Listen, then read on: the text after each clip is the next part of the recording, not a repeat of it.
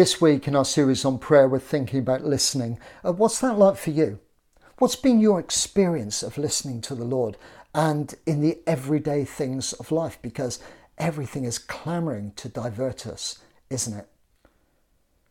Winston Churchill once said, "Courage is what it takes to stand up and speak. Courage is also what it takes to sit down and listen." Listening and courage are linked in this morning's reading. And Ananias listens, gets a message and responds. And we're told that he's a disciple because that's what disciples do, don't we? You and I, we listen. On this day, the Lord calls him. The Lord calls him in a vision by name. Notice this, he recognises the Lord's voice above all others. That's very important. I'll tell you a story about that later.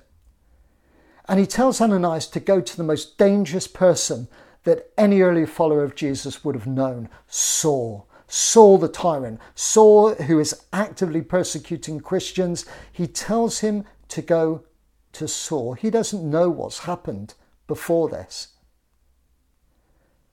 Is that the point in our listening where we stop listening? Where the Lord asks us to go and do something difficult? Ananias keeps on listening.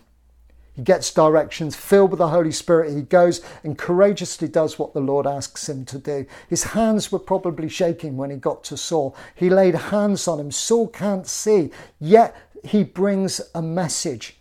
And he brings a message to Saul through Ananias.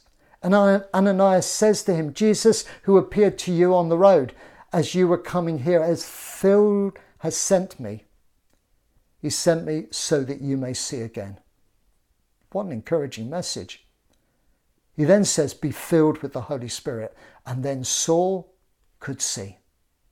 And he got up and was baptized. What an amazing transformation.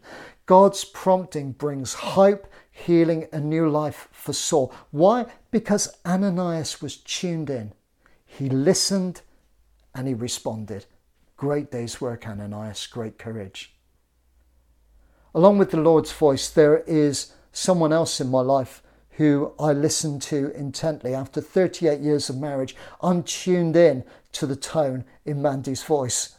When Mandy calls, I know whether it's urgent. I certainly know when I'm in trouble.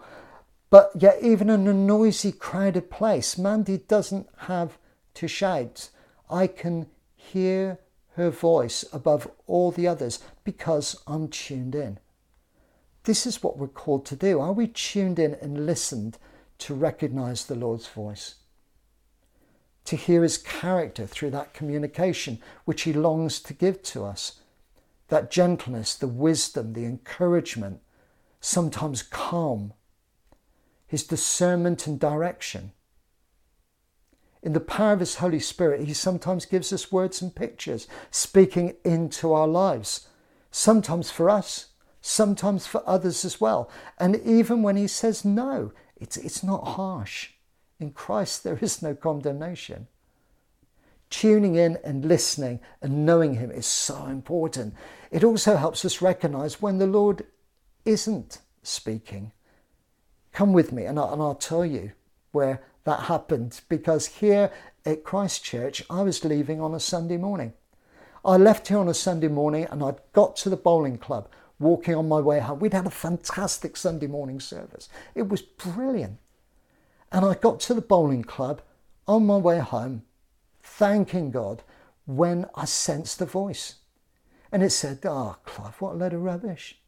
Do you know what? You are really up yourself. Who do you think you are? You are well above your station, punching well above your weight, I'll tell you." Do you know what?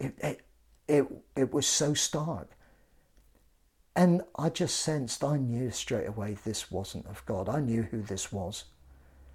So as Jesus told me, I rebuked it, and quite loudly. And I said out loud, "Oh, just get behind me, Satan." Now, I didn't know there was a chap sat down in the bowling club on a bench. And I sort of was aware of him. He looked up and I looked at him. He saw the collar and he goes, "Good on you, Vic. You tell him where to go." I think we both had a really good laugh that morning as we talked about that. But we recognise God's voice because it wasn't encouraging, it wasn't helpful, and it certainly built us up. Listening is so important. How do we expect to hear from God? One is to grab your hearing aid. And my hearing aid is the Bible. This is the most helpful way that I hear from him, through his word. He speaks through his word because it's God-breathed. Hear and speak to him personally through that. Maybe it's a word for you, maybe it's a word for your family, maybe it's something about your life, maybe it's something about your context, something that he's asking you to do. It's there. Listen for it in his word. Be encouraged, challenged, enthused. Be amazed. Tune in. Get to recognize also that still small voice, that gentle prompting that he often gives us through scripture again and again. And hearing and listening just isn't for us either. Perhaps sometimes he speaks and maybe it's for others. Ananias knew that the message was for Saul. He was told, be prepared to be courageous and be the messenger. And listen for his promptings too, how he seizes your attention. For me, my heart races, tears sometimes come into my eyes. Something often comes into stark focus, and I know it's time to listen intently. Ask him. Ask the Lord, what are you saying to me? What do you want to say? I'm listening. And don't get distracted.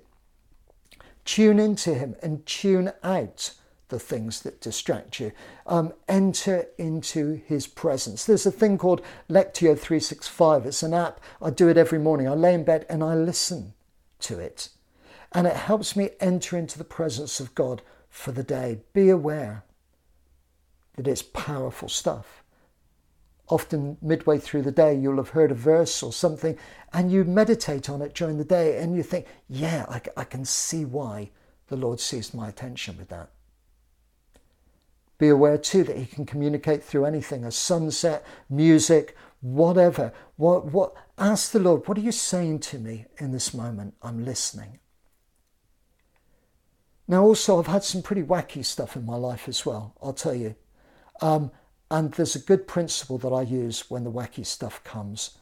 Pete Greig says use the ABC principle, and I agree with him. First is A, get advice. Get advice from a prayerful, wise Christian who is in tune, who is sensitive to the prompting of the leading of the Holy Spirit. And get into the Bible as well.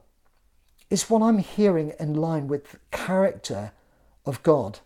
What do I need to hear? In 2 Timothy 3, it says all scripture is God-breathed and is useful for teaching, rebuking, correcting and training in all righteousness, so that the servant of God may be thoroughly equipped for every good work. I like that. And C is use common sense. God gave us common sense. Test it out. Did God really tell me to do this? Use common sense. Get advice. Get into the Bible. But I'm too busy. I hear that so many times. I hear that saying to myself, I'm too busy. Slow down. Slow down. Be still and know that I am God. I'm not good at being still. And when I'm not being still, I can't listen properly. Yet the more and more I still myself, I seem to hear God a lot clearer. He doesn't have to shout as loud to grab my attention. That slow, quiet whisper of the Holy Spirit. And as we read the Bible, don't rush. Often we rush through a verse, pause and meditate on it. Stop. Just use a verse for the day and think on it, ponder on it and say, Lord, what are you saying to me through this? Holy Spirit, come into this verse today and speak to me and speak to my life. What is it saying to me? What is it showing me? What do you want to say? Where should I be tuning in? And the second is soften up. In our busy lives, it's easy for our hearts to be hardened and cynical. We become negative, sharp, snappy, and we tune out. Soften up. My goodness, did Paul soften up? He had to. He had no choice. But look at what happens when God can reshape your life. And there's no better example than Saul for us to do that as Christians. So, are you listening? What's he been saying to you? What's he been saying to you over these last few minutes? Tune in. Tune in. Let's make sure we don't miss him. Amen.